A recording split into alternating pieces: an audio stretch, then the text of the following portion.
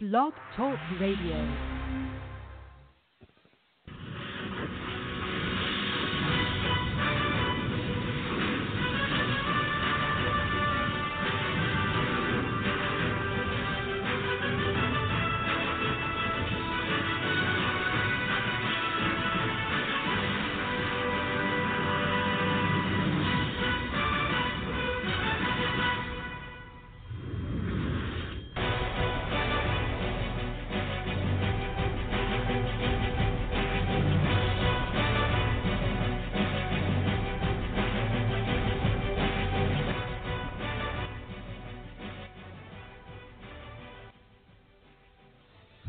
Well, good morning, everybody. Welcome into this Saturday edition of Southern Sports Central. We like to call the fifth quarter radio show. My name is Will Porter. I'm usually the one that Richie Altman says that I'm pushing the buttons, answering the phones, and doing everything behind the scenes. But today I am pushed out of the woodworks and going to produce a show and give you a show full of football, full of a lot of football action, football games, topics, all of that to talk about in just a matter of 2 hours.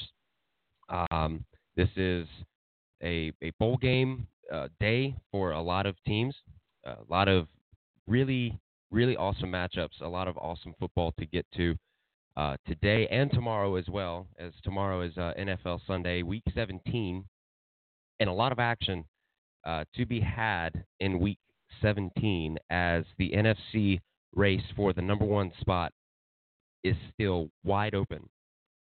Now, there's a lot of this stuff to get to, but I do want to bring, of course, Richie in here. He's joining me today. We've actually swapped roles for this one, haven't we? We have. Yeah. So a lot, like I said, a lot of this stuff to get to talk about. Of course, the college football playoff picture. These games begin today. It starts off with the Chick-fil-A Peach Bowl over in Atlanta, Georgia. The number one team, LSU, going up against number 4, Oklahoma. An undefeated LSU team, the SEC champions, and just a dominant team with a Heisman Trophy winner in Joe Burrow, going up against Jalen Hurts and Lincoln Riley's Oklahoma Sooners. They are favored. LSU is favored over the Sooners, 13.5. And then at 8 o'clock, that game is at 4 o'clock. And then at 8 o'clock, the number 3 team, Clemson Tigers, will take on the number 2 Ohio State Buckeyes in the PlayStation Fiesta Bowl, a rematch game a couple of years ago at the same site for the same semifinal game. And we know what happened last time, and I'm not going to harp on it. But both teams undefeated, 13-0, both their conference champions. Clemson is slightly favored by just a safety. Now, a lot of this, just to put this into perspective, a lot of bettors, a lot of people who are putting their money on this game, I personally believe should not have done that in the first place, because this game is a coin toss. We've talked to a lot of the experts this week. We've really listened to a bunch of these matchups. Just the predictions, they are so close, and they could really go either way. And both of the quarterbacks, Justin Fields and Trevor Lawrence, for both teams, they've had sort of the same upbringing as far as how the game is played and how their style of football is played. And just to encapsulate all of that, we'll get into that later on in the show. We had some college football bowl games to get to, a lot to talk about from last night. Of course, the Military Bowl, where UNC defeated Temple 55-13. The New Era Pinstripe Bowl, which was played in Yankee Stadium, we saw the likes of Michigan State take down Wake Forest 27-21. The Academy Sports and Outdoors Texas Bowl, Texas A&M beat Oklahoma State by a field goal with a final score of 24-21. The San Diego County Credit Union Holiday Bowl, we saw the likes of the Iowa Hawkeyes just annihilate the Trojans of Southern California 49-24. And then the Cheez-It Bowl, we saw Air Force beat a Washington State team 31-21. And so I want to bring in Richie here real quick, and before we go to break, just to kind of recap these games. We watched some of these. You of course were here in studio, and I was away, but still nonetheless got to watch these games, or some of these games. In fact, what was the one game that stuck out the most? Whether it was a dominant performance by North Carolina, or just a huge upset by Air Force or by Iowa winning their games. What say you about these? Well, for me, guys, good morning. First of all, watching North Carolina all year long, I've enjoyed seeing Mack Brown back out on the sidelines, being back home at North Carolina, and doing what he's done. Yeah, I understand that the record that he has coming into this bowl game is not what you would want coming in here. That's why he's in the Military Bowl. That's why he's where he's at. That's why Temple was his opponent. And he did everything right. He had these kids ready. He had them amped up. He had them energized. They look really good. That North Carolina team yesterday beats a few of the teams that they lost to during the season. Let's kind of look back at what Mack Brown did last, a few months going into before he got to this bowl game. He almost knocked off the number one team this year, Clemson Tigers, had a true freshman quarterback the entire way through. Top 20 recruiting class coming in, guaranteed. All 6 of his losses, by the way, came with 1 touchdown or less, 2 of those in overtime. That's how good Mack Brown is. That's how good North Carolina is. And you know what I couldn't wait for the most yesterday was to watch him get down in the locker room. But, boy, he did not let us down. Not once, not twice, but it did a hat trick. 3 different dances, all under the locker room lights of that winning team, and they ended up winning big. And kind of to give you a little caveat there of kind of a disappointment for me, and I would have to go into the disappointment part of it, was really honestly looking at Washington State and seeing what the coaching staff was yet to not be prepared for. The defense, I thought, looked very sluggish. Their coverage was very soft. Air Force didn't have a very good defense as well throughout the first half. They tightened up in the second half. But Washington State, they just couldn't cover this guy. They couldn't cover the quarterback. They couldn't cover anybody. I mean, I don't really understand what was going on, but nevertheless, that's kind of the way it worked out. So I guess North Carolina to be on the ups, Washington State on the downs, and they just gave the head coach over there, Washington State, a 4-year raise going into 2024. So his extension is there, but to lose to Air Force, that's a big deal over in the Pac-12. I can promise you. Yeah, well, there's still a lot to get to. A lot of the recaps also. For games that happened on Thursday and Friday. Of course, we got into some of the Thursday games, but some more news that is coming out of the woodworks here. And we're going to take a quick break. We're going to come back and just really dive in a little more into these matchups, past and present, the ones that happened, and then the ones that will happen coming up today, and then also kind of. In a way, looking at the New Year's 6 bowl games, the other ones that are of really the utmost importance, but they don't have that much of a pool as the college football playoff is, because that's what's happening right now. But the 4 games, of course, that are going to happen next Wednesday. We are 4 days away from the New Year, if you count today, and just. Really, there's, like I said, a lot of football going on this weekend and as well as the next few days coming. So we're going to take a quick timeout here. When we come back, we're going to dive into these college football playoff semifinal matchups. You are listening to the Fifth Quarter Radio Show right here on Southern Sports Central. We'll be right back. 1, 2, 3 o'clock, 4 o'clock, rock. 5, 6, 7 o'clock, 8 o'clock, rock. 9, 10, 11 o'clock, 12 o'clock, rock. We're going to rock around the clock tonight. Put your glad right song. Join me home. We'll have some fun when the clock strikes 1. We're going to rock around the clock tonight. We're going to rock, rock, rock till broad daylight. We're going to rock around the clock tonight.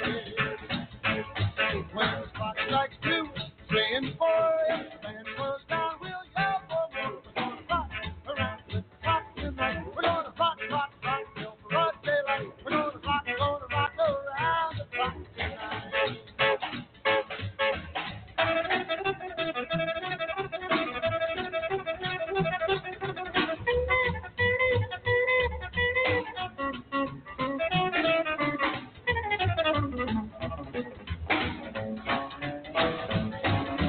Chimes ring 5, 6, and 7. We'll be right in 7 heaven. We're gonna rock around the clock tonight. We're gonna rock, rock, rock till broad daylight. We're gonna rock around the clock tonight. Oh, well, it's 8, 9, 10, 11, 2. I'll be going strong, and so will you. We're gonna rock around the clock tonight. We're gonna rock, rock, rock till broad daylight. We're gonna rock around the clock tonight.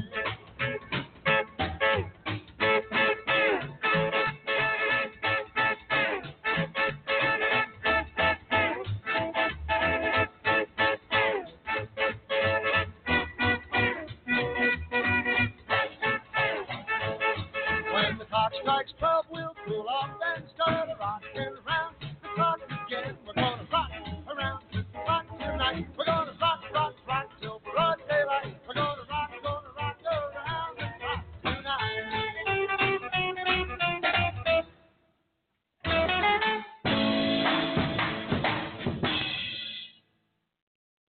And welcome back, everybody.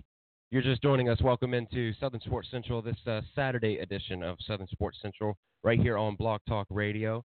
This is the fifth quarter radio show that, of course, yours truly, Will Porter, I'm the host, puts on. And Richie Altman is to my right, and he's going to be the one to put the conversation out there on Twitter, put it out there on the social media, so you can be able to interact with us a little bit more. And hey, speaking of interaction, if you want to call into the show and be a part of the show, be our guest, because the guest call-in number is 323-784-9681. And this number, of course, is on our Twitter at SO Sports Central. You can find us on Facebook and on Instagram as well, I do believe, Southern Sports Central. And we want to thank our sponsors real quick. First of all, Gern's Pharmacy for sponsoring the studio, putting this all together. This whole production, it takes more than just takes more than just two, and we're thankful for them to put a name to the studio that we are sitting in now comfortably. So now, without further ado, the first game, there are actually two games this afternoon to start off with. The first one's on the ESPN, and the other one is on ABC. I want to apologize yesterday for, I think I accidentally said I think it's Illinois State, but it's not. It's actually Iowa State. It's Iowa State going up against number 15 Notre Dame in the Camping World Bowl, and that one's going to start off. That one's going to kick off at 12 o'clock noon right there on ABC. Now, Notre Dame is favored by 3.5, and the thing about this game in particular is that Notre Dame, they are going to meet Iowa State for the very first time in this game, and they've never faced each other in football, and they've been playing football for over a century. And so what's really to look at here? Well, Notre Dame is not really used to being in a position like this. When I say in a position like this, they're talking about being so low on the totem pole in the rankings, because this time last year they were ranked top 4, and in years past that they were constantly up there. And so now, when you take a look at this game, Notre Dame is favored, rightly so, and the over/under is 54. They're expecting quite a bit of scoring in this game, but Notre Dame is favored at 3.5, and they have won their last 5, whereas Iowa State has struggled over the last stretch of a few games.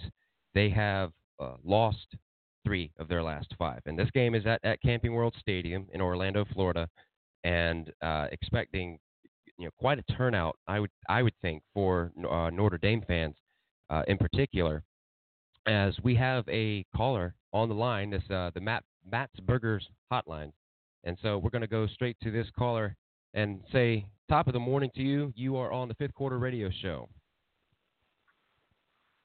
Hey there, how are you doing this morning? I'm good. How are you? Good. Is Richie on this morning, or is this just yourself?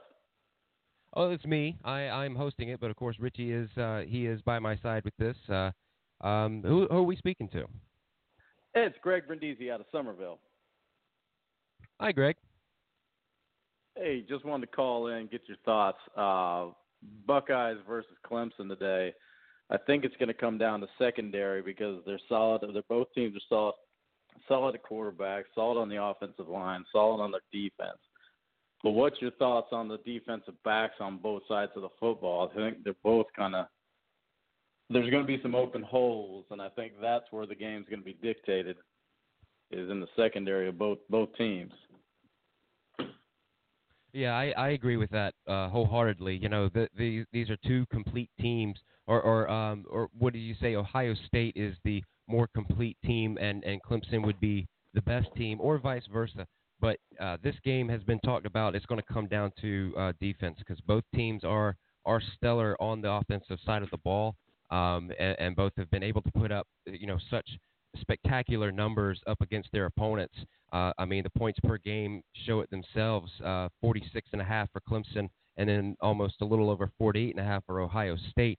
And then Clemson's defense has been able to hold their opponents to an average of 10.5, and Ohio State's 12.5. And so, really and truly, I personally believe that it is going to come down to defense, and as well as who can stop the ball from getting to the other side of the field, who can be able to stop the run game, because both have very spectacular running backs that kind of go unnoticed in a way. I think it's J.K. Dobbins for Ohio State and Travis Etienne for Clemson, who has been, if I may say a word, that he's been evaluated as either the best running back or just a key piece in an offense, and not so much a game changer, but a role player.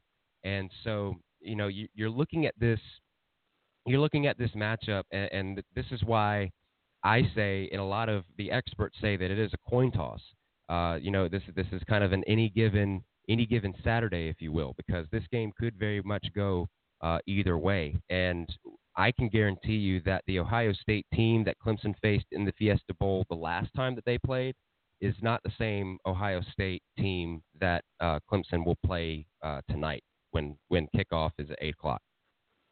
Yeah, you're absolutely right. I think on both sides of the football, number one cornerback is going to be a lockdown. It's going to come down to everybody's number two cornerback and the running backs out of the backfield, if the linebackers can cover or not. And I think that's where it's going to be decided.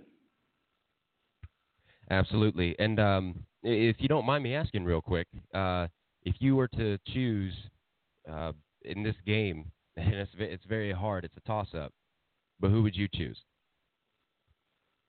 I mean, I'm a Buckeyes fan, so I've got to give the edge to them, but it's not much of one. It's all right. Well, there you have it. The Buckeyes started out as a favorite by 2, and now Clemson's a favorite by 2. So, yeah, like I said at the top of the broadcast, Richie, and I'll hand it over to you. There's a reason that I said, the bettors and whoever's putting money on this game are fools, because this game could pretty much go either way, and I certainly hope that nobody is going to blow their life savings or just make a ridiculous bet on a game such as this, because it's that close. Yeah, I agree with you. Greg, good morning, buddy. Appreciate you getting in here with us. We're going to give you a shout out here in a little bit, and some of the other stuff that you do here around the community in Summerville. But that being said, I'm with you. I think it's going to be a very close game. I think what you're going to have to look at is who's going to take it and who's going to give it. You look at some of these statistics, and to me, Greg, it's going to be one in the trenches here for me, because I know that Ohio State takes the ball better than anybody else. Clemson just doesn't give it away as much as anybody else. So to me, who's going to win the turnover battle? Field of position is going to be really, really big here. Can the secondary, and that's kind of maybe what you were talking about too, can they cover those big, tall receivers that can jump out of the building? Can they jump out of the stadium and catch these things in the corners? It's going to be a great quarterback duel. I do give the nod to Ohio State's quarterback a little bit better. I think he's been here before as far as mentally wise. We forget how young this quarterback at Clemson really is. He came in early. He didn't even finish his senior year. There's a lot of things about this young man that he hasn't been challenged, but yet has been challenged. So to me, this is probably, and I hate to tell you this against LSU or say this against Oklahoma, but this is probably one of the better games that you're going to see in the bowl season. But I've been going back and forth with who I think is going to win, and for me, I'm going to probably wait till the end of the show before I even give my predictions on these two games, because of the fact that it's so close.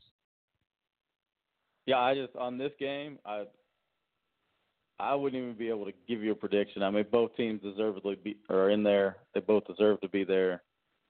It's a toss-up. But there's no doubt. Yeah, there's no doubt that any of the four teams that are in the college football playoff deserve to be the champion. It's just going to come down to who's gonna have the upper hand in this game specifically. The next game, of course, is the one before it at 4:00 this afternoon, and that's going to be Oklahoma going up against LSU here in the Chick-fil-A Bowl. This one, I believe, is going to be all about offense and a matter of who can be able to score. But Oklahoma has such a huge task because LSU, they're favored by 13.5, and for good reason, because they have a Heisman Trophy candidate. They have one of the top offenses in the country, for that matter. And just to look at what and to really look what Joe Burrow has done, I'm looking at the numbers right here. He's only thrown six interceptions, 48 touchdowns, 4,715 yards that he has thrown in his season this year. And so far, Jalen Hurts is the rushing leader for Oklahoma, as well as he is the quarterback. And with the rushing yards, he has completed 18 touchdowns, 219 carries, 1,255 yards for Jalen Hurts. And I think it was Ben Moore yesterday, Richie, that said that Oklahoma is really going to have to try to run the ball a lot, because that's kind of where their scheme is with a mobile quarterback. You think about the past couple of years, you include this year, but last year with Kyler Murray, the year before that with Baker Mayfield, been very mobile quarterbacks in the Lincoln Riley system. And Greg, I want to keep you on the line here as well, and to get your thoughts. But Richie, what exactly will this game come down to as far as game strategy for Oklahoma? Because it's going to be, how is Oklahoma going to respond? Well, for me, it's all going to go on Jalen Hurts' shoulders. I mean, this is a guy who has been here before. He understands the situation. And I think for the first time on either Friday morning or Thursday night, it hit him that he is not with the state of Alabama. He doesn't have the University of Alabama on him. He doesn't have all the weapons that he's had at the University of Alabama neither.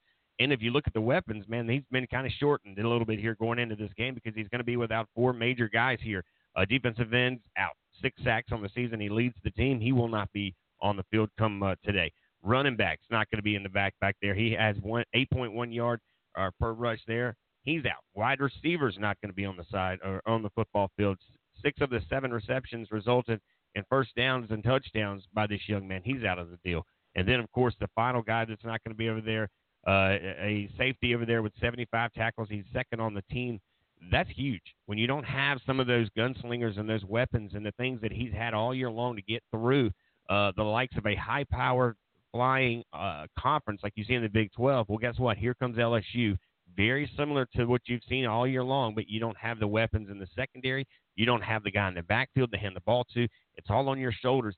And you saw when Clemson played these guys back in Tampa, that would be Alabama, when Jalen Hurts was that guy. When that running back went down in Alabama, it changed the entire concept, the entire direction of how Alabama had to become one-dimensional. You can't do that against LSU, just like you couldn't do it against Clemson, because you're this deep into the playoffs. You're seeing a lot more athletic dudes all over the field, and it's not just the first row of guys, it's the second, the third row of guys, because just like Clemson, just like Ohio State, LSU is very deep on talent sitting on the sideline waiting to come in. To your point there, Richie, I'm hearing rumblings that the starting running back for LSU is not going to play. And that's something else that they're waiting to I think. I don't know if it's a cat and mouse there. I'm trying to, get into that as you speak now. I was looking into that myself, and I think they're waiting until both teams are in a little cat and mouse game.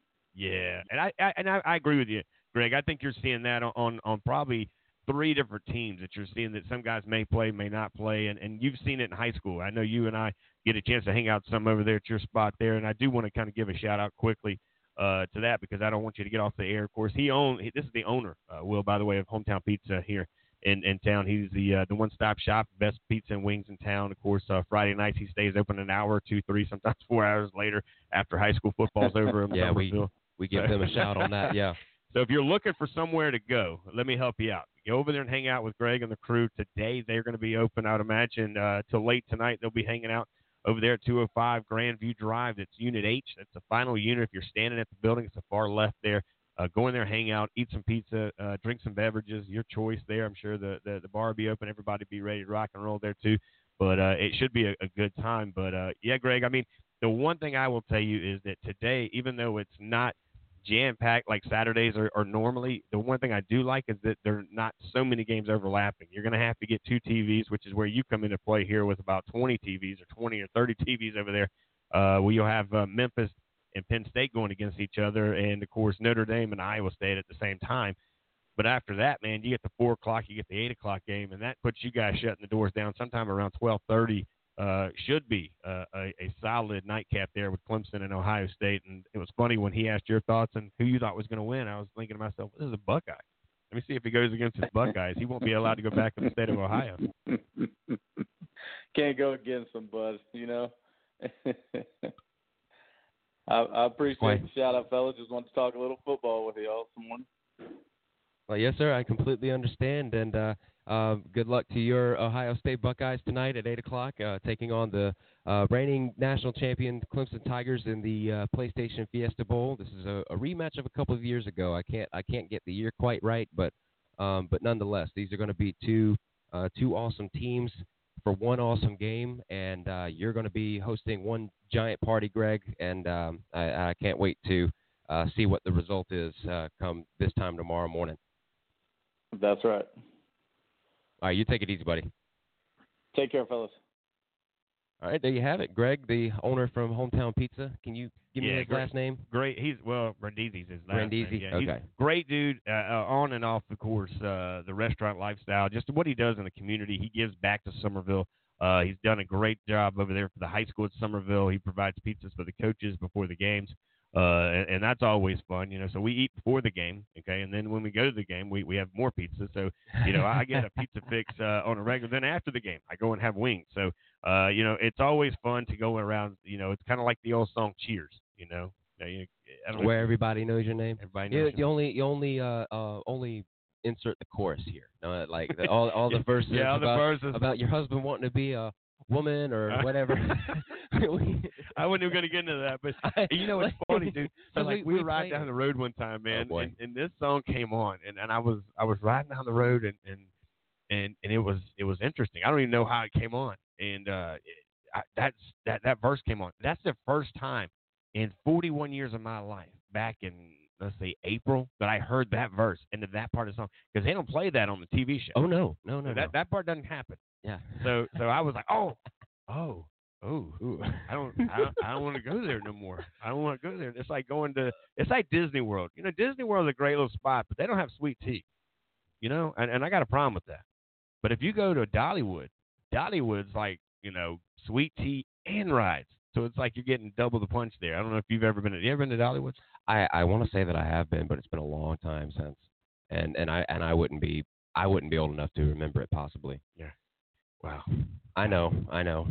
You keep. I'm uncultured. That's what I am. I'm uncultured.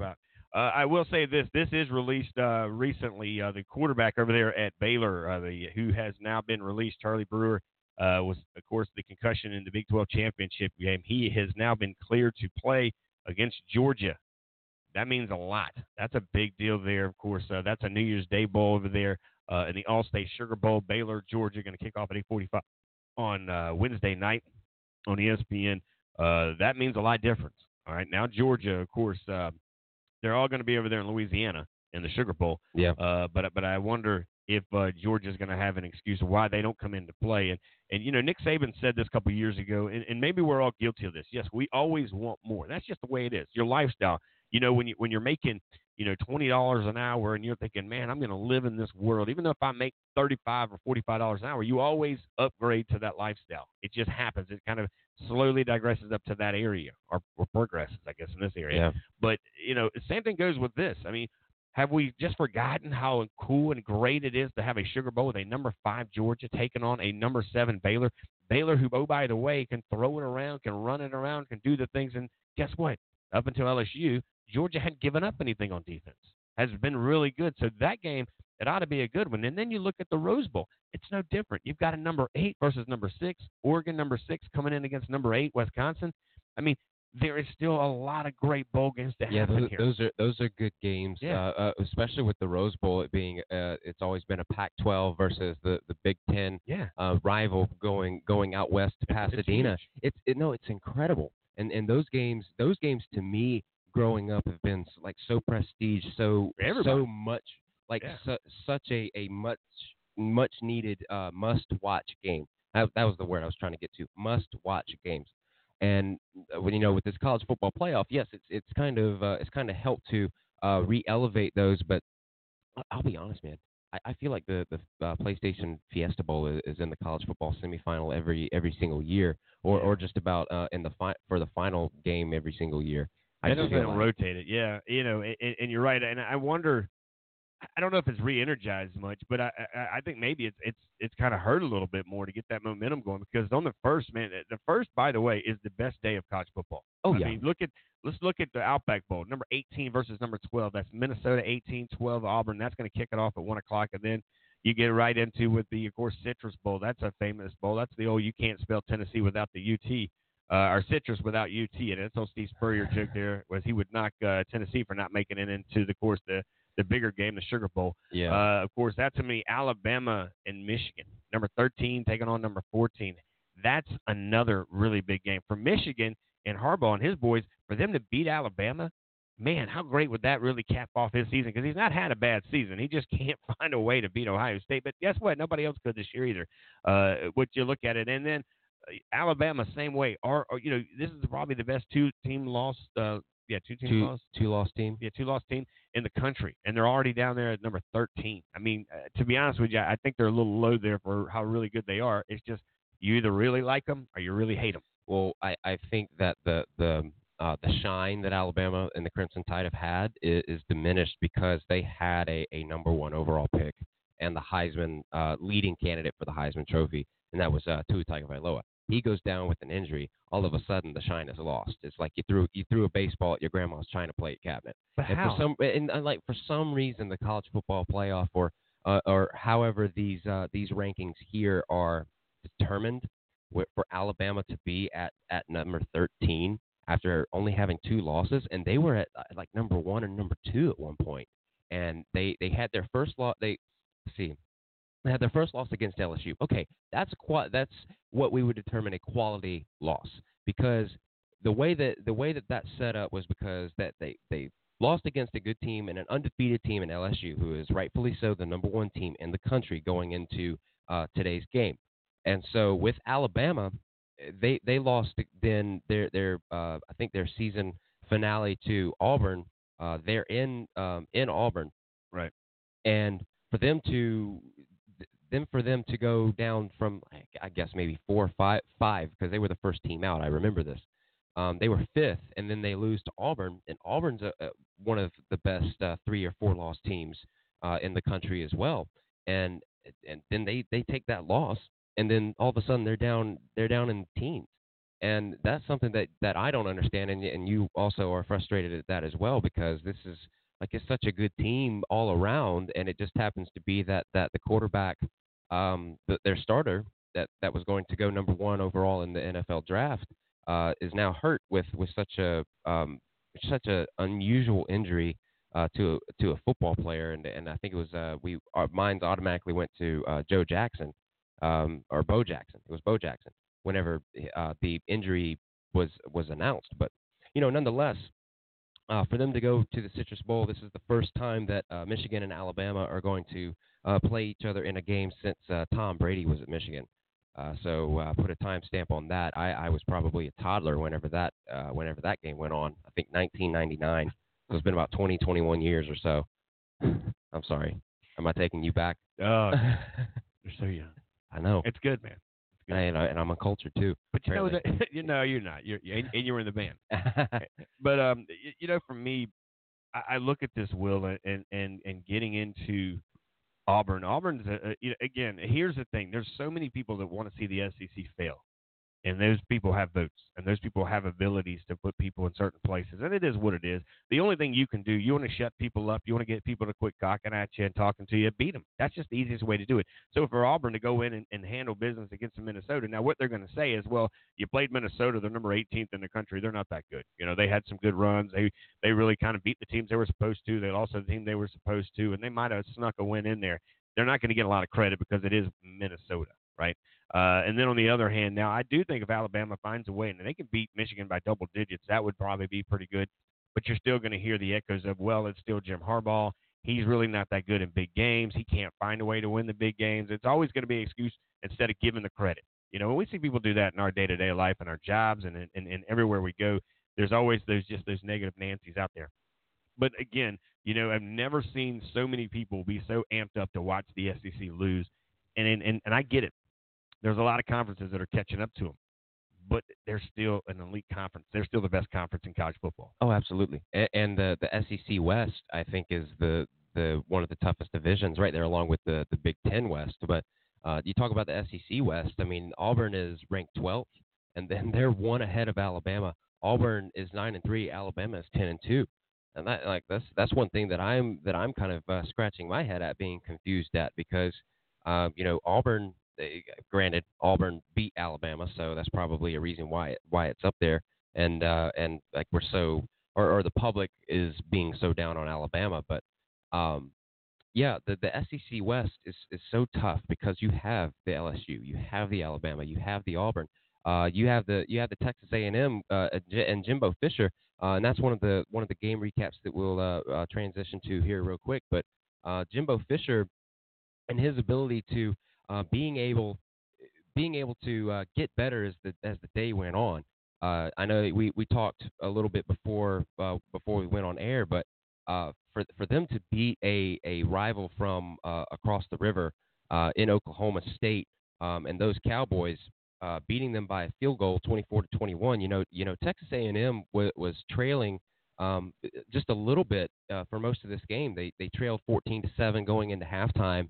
And then they tied it up in the third quarter, and then it was just a shootout for the final 15 minutes of that game.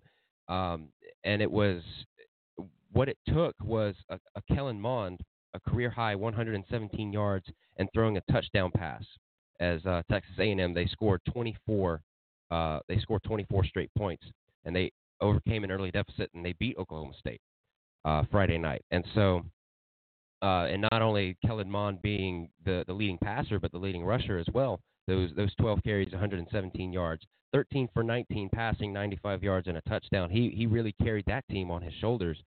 And you know, and echoing what you said, Richie, that this Jimbo Fisher Texas A&M team got a lot better as the day went on, as the night went on. Their play got better. What I want to say, just trying to recall this game, because there are so many pieces to dissect from different parts of this game to different aspects of this game. But watching it, they did get a lot better on offense and playing a more disciplined defense in only allowing 7 points after the first half. Yeah, I think to me, what stood out the best to me was the quarterback play of Kellen Mond there. He had not looked all the way he had looked in 2018.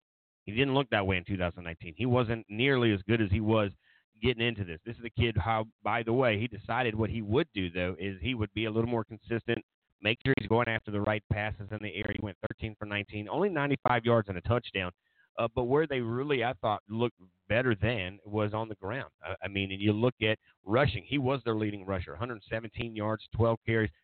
But that's a little skewed because he had a 71-ish, somewhere in that ball game, breakaway touchdown that really kind of separated, really kind of took them over. And when you look at it, you know, that was a career high for this guy, 117 yards and threw for a touchdown, you know, with A&M kind of getting in here and scored 24 straight points to overcome that early deficit, like you had talked about.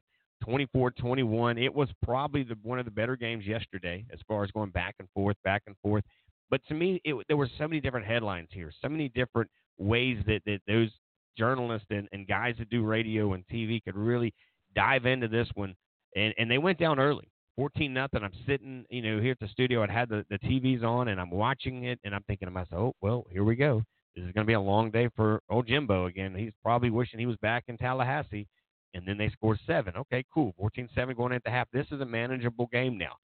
Then they decided to show up and tie it up in the third quarter, but the defense stood up for A&M. That's where you don't see it in the Big 12 as much as you do in the SEC. So they shut them out in the second and third quarter. Those were probably, if you gave a game ball to somebody, I'd give it to the defense because they shut down second, third play on a team like Oklahoma State and the Cowboys. It just doesn't do good. If you're a Cowboy, you don't want to go play in the state of Texas, whether you're in the NFL or in college. You don't win. But that may be the Achilles heel there. But they did give up 7 there at the end of the fourth quarter. But the good news is that's when they, being, of course, A&M in the 12th man, which they showed up in fashion too. Good for those fans. I've never seen so many at a bowl game. Yeah, he scored 10 points, man. That kind of shut the door. Yeah, that game was in Houston at NRG Stadium, right next to the Astrodome, and that's where the Texans play. Yep. And so, go ahead. And real quick, I think it was this game, too, that the quarterback and receiver, both of these guys played at IMG and have been teammates. They are also roommates, and they have been together since 8th grade or something like that. So that's kind of a neat really storyline, cool. too, right? Yeah. But, yeah, the one play that you're talking about that put them up 21-14 late in the fourth quarter, maybe it been the third quarter. I'm not sure. Oh no, it is the fourth quarter. With about 10:45 left, Kellen Mond ran it in for 67 yards, and that was a touchdown. And that was and that's how you talk about that. The rushing numbers were kind of skewed because it was a quarterback keeper that just broke away from defenders and be able to run it for half a field and more. And then it really came down to the wire, and such a close possession, such a close game. But it was a really good game and a great win for this Texas A&M team that is in its own way being rebuilt with a coach, a quality coach like Jimbo Fisher. And I think that this just gives a lot of newfound confidence, if that confidence was ever lost, or if this confidence was just starting to begin to seep through. But for them to get this win and then improve their season to 8-5, which this could have very well gone the other way for them. Barely getting one win more than the 6-6 mark to go 500 on the season, and they get into a bowl game. They get into this bowl game and then they win it.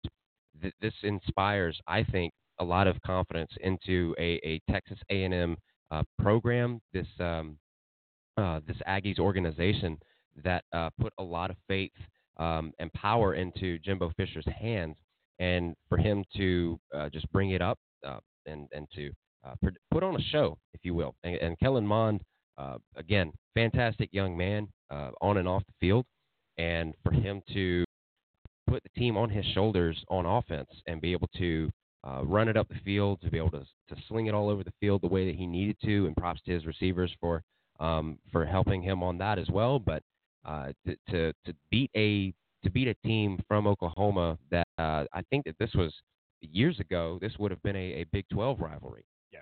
But now it's Big 12 versus the SEC, and this is again a great win for the Aggies. And look at it also with the recruiting, because these guys are so geographically, they're very close to one another. They overlap each other's recruiting beds. Texas is a hotbed for everybody. It's kind of like Florida, California. There's those three major states that everybody goes into to get their athletes, and it's no different for Oklahoma State. These guys had a lot of kids that were from in and around there. There was a couple of other stats here that I was trying to kind of find here as well that I had heard throughout the game that you kind of look at. Again, the one thing that kind of has come to my mind during these bowl games is that injuries are so high. So many teams are dealing with so many injuries. You heard that in the caller just a minute ago, but Greg called in here, and we talked about it with, of course, Oklahoma. We talk about it with now LSU and some questions there. Ohio State's probably got a few. I know Clemson may have a few here and there.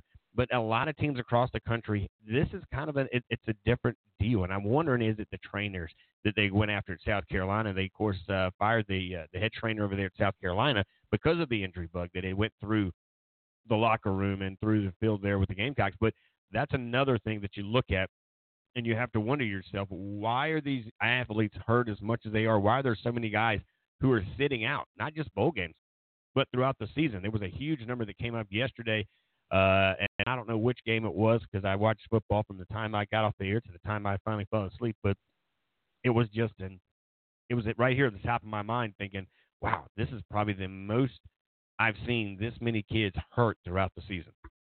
Yeah, and that was really unfortunate. And also speaking, I think it was an offensive coordinator that got let go. I'm trying to find it. Yes, Miami. The Miami offensive head coach or offensive coordinator, that coach, Dan Enos, he was released. He was fired on Friday, and that was one day after being shut out by Louisiana Tech in the Independence Bowl there, and they announced their decision with a one-sentence statement. I found that I found that kind of funny to me, but I'll read it here. The University of Miami, this is a quote, football program announced Friday that Dan Enos has been relieved of his duties as offensive coordinator / quarterbacks coach. End quote. That's it. No thank you to the program. Excited to see what he does in the future. We're looking. They're not. We're looking into who's going to be the next. I don't know. I really don't know what to say because there's not a lot that was said in this statement. When you look that bad, I mean, and they look bad. Holy moly, Miami was awful. I mean, offensively, there's no reason. I say this on this show. I had this conversation with people yesterday in and around. Of course, Miami has more kids accidentally walking on their campus than most people have to go find a recruit. I mean, we talked about it on the show a couple weeks ago during the Monday through Friday shows, Will, that if you look at the state of Florida, down in that Miami area, they've got 8 of their, maybe let's go 5 or 6 of their high schools that won state championships came from that area in Miami. There's 5-star guys, those dudes are there. You got to just get them to come home. And then you got to teach them how to do it this way and do it that way. There's a lot more to it, but to be that bad in that ball game and not be able to put up a field goal, a touchdown, nothing. And again, Skip Holtz, he did the best I've seen somebody really kind of go in there, and he had time to prepare. Let's remember that. Now, he's got 2, 3, 4 weeks to prepare for Miami. You didn't need that much time because Miami not that good. But I think that was probably fitting. You couldn't put any points. We're not going to give you any characters on Twitter. That's just how it works. Yeah. Well, the athletic director for Miami, he gave the head coach a vote of confidence, but the athletic director did say that the changes are necessary after the Hurricanes. They completed their second losing season in 12 years, and they struggled offensively in their only year under this offensive coordinator and the quarterbacks coach, Enos. They averaged a little over 25.5 points per game, which, that like if you were up to that average in the game, you would have won because it was 14-0 Louisiana Tech, and they take home a bowl win. I think they're in the MAC conference. I'm not quite sure. Yeah, I'd have to go back and look at it. I don't know. I haven't really kind of gone through there. But again, they do play. They play some pretty decent teams on their caliber level. But Miami's just a train wreck. We've seen this all year long. They've upset a few teams here and there, but they've been more upset than anybody. Yeah, and I am going to be interested to see where Dan Enos goes because he was an offensive assistant at Alabama last season. Before that, he was for 3 seasons the offensive coordinator at Arkansas. Before that, he was the head coach at Central Michigan from 2010 to 2014. And so it's going to be. I'm just intrigued to see exactly where he goes and who Miami hires next can determine the next success or the next train wreck and who is going to be the fall guy. I think this season it just happened to be Enos because he is the offensive coordinator and the quarterbacks coach both, and very two important positions for a coaching staff to be on other than the head coach. But nonetheless, this is going to be very telling for the Miami Hurricanes team, who is so used to, who has a culture of winning because that history that is there within that program. But like so much history now because they haven't seen the likes of being as successful as they have been in recent memory. And like I told you, that stat line, the second losing season in 12 years for this Hurricanes team. Yeah, Miami's been going in this direction for a long time, and you can't get the former coach of Georgia to go in there and win, who, of course, played in Miami. You know you got troubles, okay? And when you look at what's happening on there, we say he's a guy. I think he just, again, he's not – he just – it wasn't a good fit. I'm not going to say he's not a good offensive coordinator. I'm not going to say he's not a good head coach. He's just not a good head coach and not a good offensive coordinator at Miami. You don't go into a bowl game against that much of a lesser opponent in a smaller conference the way that they are and get zipped out, get blanked out, not put a touchdown on the board. Are you that bad?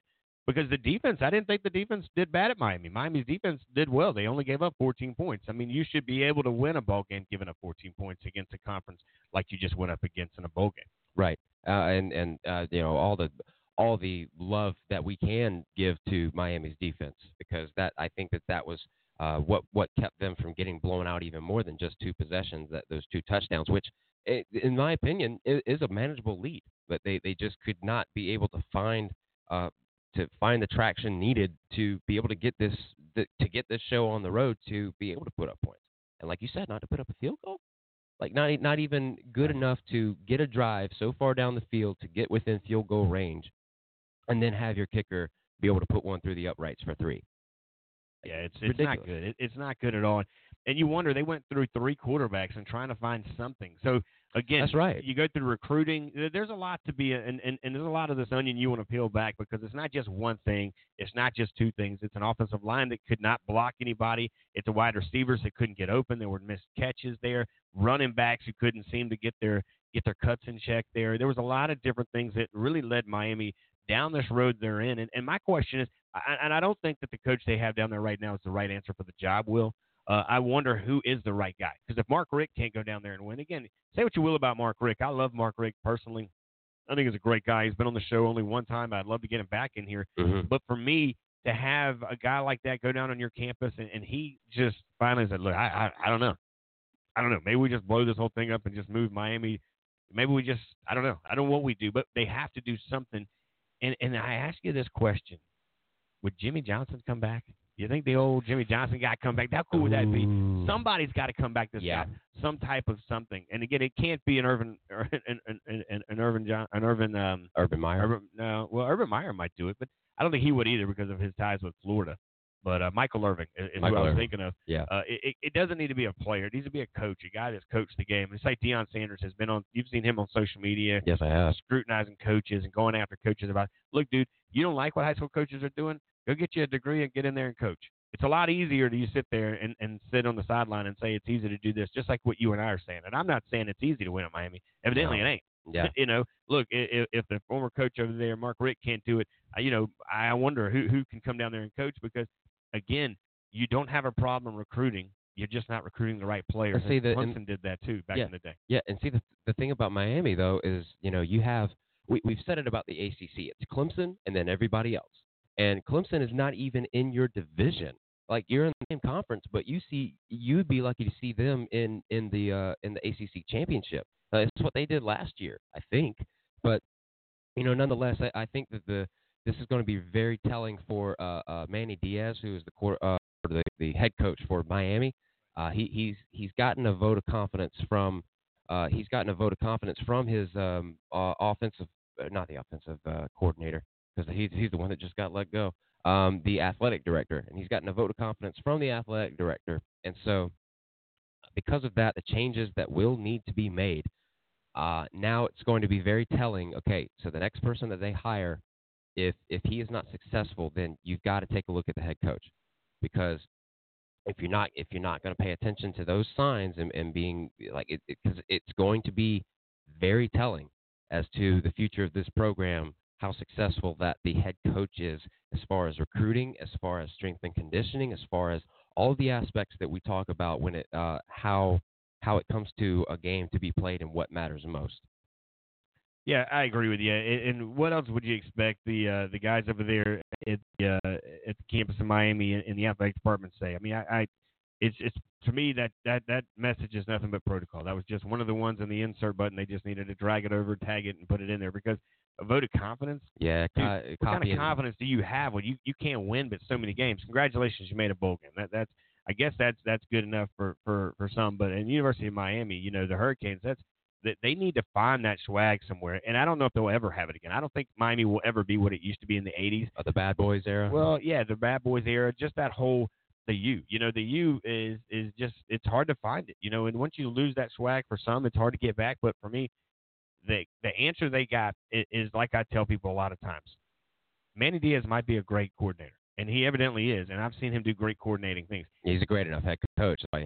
Well, he's not a good enough head coach. That's a problem. He's not a good head coach. I know. In the eyes of the Miami athletic director, he is a good enough head coach for right now. Well, that's because he hired him. Yeah, I think my opinion on this, and then we'll table this discussion elsewhere and have possibly somebody else join us at the start of next week talking about this. But I think that if the U were to ever come back, and talking about the 80s, the Bad Boys, or however you want to look at it, to be a dangerous team the way that they were back a couple of decades ago, they need a coach like a Jimmy Johnson, or they need a coach like that to cultivate that, just to really cultivate that program and to create that culture again. Because that's what it's going to come down to if they're going to be dangerous like that again. Now, with this is a new era of football that it was back 4 decades ago. There's a new style of quarterback that everybody wants. There's a new style of offense that everybody wants to see. It's a new game it's the same game of football, but it's a new style. And if the U were to come back, I think that they would have success. But it would just be like a bland style of football that not a lot of the public would want to see week in and week out. Yeah, they're not going to be able to go back, Will, and I'll say this and turn it to you here at the top of the hour. But, the old U not going to be accepted here in the new era. Again, what they used to do in the 80s and that mentality and that whole swagger thing they had, it worked for them. It's kind of like, it's kind of like some offenses. Sometimes they work, sometimes they don't. Sometimes you can bring them back and they'll last for a little bit long, and then they kind of go away. The Wildcat, prime example. It was hot when it was hot, and then you try to bring it back, and everybody kind of figured it out. The air attack of Steve Spurrier. He was one of those guys. A lot of guys used to believe in running the ball a lot and then throwing the ball. He's like, no, we're going to throw it first and run it. It worked in the moment they were in. For again, Miami, the facilities just aren't there. The atmosphere is just not there. There's a lot of things about the U that is going to make it hard, to be honest with you, because of their nightlife, because of their extra activities outside of the campus walls, because of the lack of support on the campus that they get in town. Again, I said this earlier. In Notre Dame, you're in this conversation too. You do show out at your games. I will give you that. I'm an Irish man myself as far as, my background in history. But when it comes down to it, you have just as many fans sitting around the country that will love to put on their Irish and come watch you at a local bowl game. Miami, you have more people show up at your bowl games that are fans of yours historically because they like the guys that used to be the U, and they want to come be a part of that whole swag that they had. Right. And that this is just telling to how the program and the direction that Miami is going. The 305, these other schools are picking players out of their own backyard, and there's no way that they can be able to. There is a way, but that's going to be a long shot and possibly a misfire to be able to revive that program and to be able to pick players out as they please from the Miami-Wade or Miami-Dade area. It's Wade County because of Dwayne Wade and his time there with NBA. But, of course, that's neither here nor there. Top of the hour coming up. It's going to be the 9 o'clock hour. We're going to transition into some NFL action and to get your thoughts, Richie, and anybody else that wants to be a part of this conversation up and coming, you can call into the show. Again, the number is 323-784-9681. We want to thank Greg again for calling into the show and got his thoughts. It was interesting to just kind of hear from a voice other than mine or Richie's to get the conversation rolling for the college football playoff semifinal games that are going on tonight, and be sure to check those out on ESPN. The first one is at 4 o'clock. That is the Chick-fil-A Peach Bowl. That is Oklahoma and LSU. And then at 8 o'clock, the PlayStation Fiesta Bowl. That is Ohio State and Clemson. That's going to kick off at 8 o'clock once again. So we are going to take a quick time out here. You are listening to the Fifth Quarter Radio Show on Southern Sports Central right here on Blog Talk Radio. Coming up next, NFL in hour number 2. My family and I were suffering with no protection from the hot Carolina sun. I called the Tent Farm, and they told me about their line of ceramic window film. Now I have 99.9% protection from harmful UV rays for the ones that matter the most. You don't have to be a math teacher like me for those numbers to make sense. Don't be alarmed. Call the farm. I was driving in extreme Charleston heat. I couldn't take it any longer. I wasn't alarmed. I called the farm. I used to be the victim of bad tent. It was so horrible, I was embarrassed to be seen driving even in my own hometown. I called the tent farm, and they took care of me. I wasn't alarmed. I called the farm. I'm Jonathan Farmer, owner and founder of Tent Farm. Are you a victim of bad tent? Are you suffering from extreme heat? We here at the Tent Farm want to help you with these horrible conditions. Don't be alarmed. Call the farm.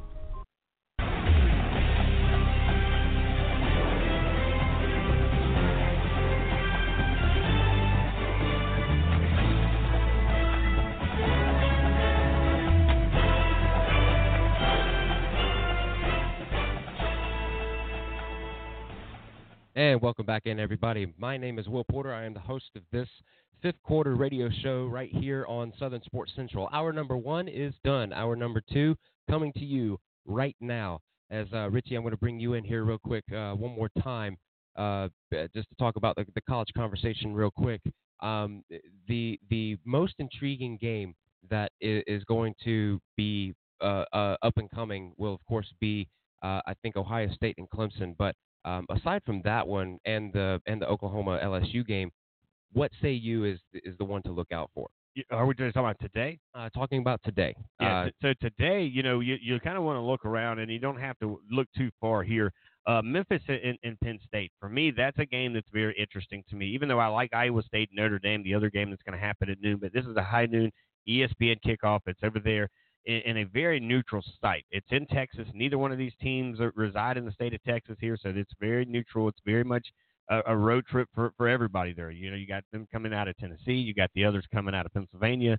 Who's going to show up? I would imagine the Nittany Lions are going to have a great crowd around them. I also expect to see Memphis do some things. They like to claim that they're respectful enough to be inside the Power 5 conversation, even though they're kind of in that other 6 kind of conference right there, right up under the other 5. But for me, Penn State comes in here. They're very explosive. They have a chance to do some things. James Franklin, I love his poise, his attitude, the things that he brings to the table. His quarterback play, very good there. There's just a lot of things here that they need to win this game. They kind of put a stamp on what could be a really big season.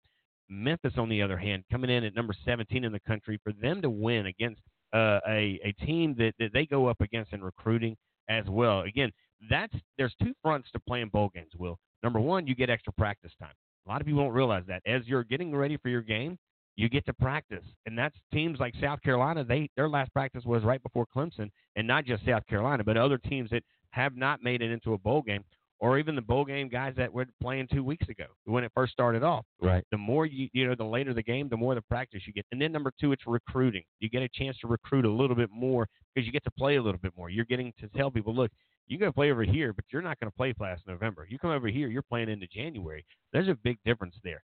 So there's those 2 fronts there, but it's the David versus Goliath.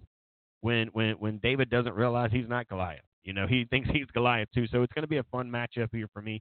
And I'm a big James Franklin guy. We had the guy, the radio personality out of the state of North Carolina that joined us here from the 49ers, Charlotte, University, Charlotte. And he joined us. He played at Penn State. But I just like what James Franklin's all about. I think he's a down-to-earth dude. He's a real guy. He's a player's coach. He has the ability, I think, to really do some big things. And for what he's done at Penn State and the little bit of time he's been there since he left Vanderbilt has been incredible, because he had to really do a makeover at Penn State because of all that they had gone through. Yeah, Penn State is favored by 7 in this game. And, again, it's going to be one of those let's see what happens. So now that we're done with the college conversation, hour number 2, we're going to talk about a lot of the NFL conversation, specifically surrounding the NFC. Ian has this feature where you can enter an NFL. They call it NFL playoff. What it is take it as a standing of today and Week 17 and all of these games. The current playoff picture stands as this. The number 1 seed in the NFC is San Francisco, and number 2 is Green Bay. And I will say that go. And the number 3 seed is New Orleans, and by because it's the NFC conference champion. If they were to win today, the Philadelphia Eagles would win it, and they would be the 4th seed. Then 5th, the first wild card team would be Seattle, and then the 6th wild card team would be Minnesota. How close that this is? You have 3 teams that are 12-3, and then the 5th seed Seattle is 11-4. And then the AFC, it's not so much of a difference. I mean, the matchups are already decided for that one. If I get this right, if Pittsburgh were to win or Tennessee were to lose in the AFC, then Pittsburgh would be in as that last wild card spot. That's one quick to point out because Pittsburgh has gone through so much this year that it's absolutely crazy that Mike Tomlin has been able to put out another winning record. He has not had a losing record in a season since he's been the head coach of the Pittsburgh Steelers, and that to me is the most incredible thing, and that really stems from the top down because I remember the conversation that surrounded them was, do they need to let Mike Tomlin go? Is he that good of a coach?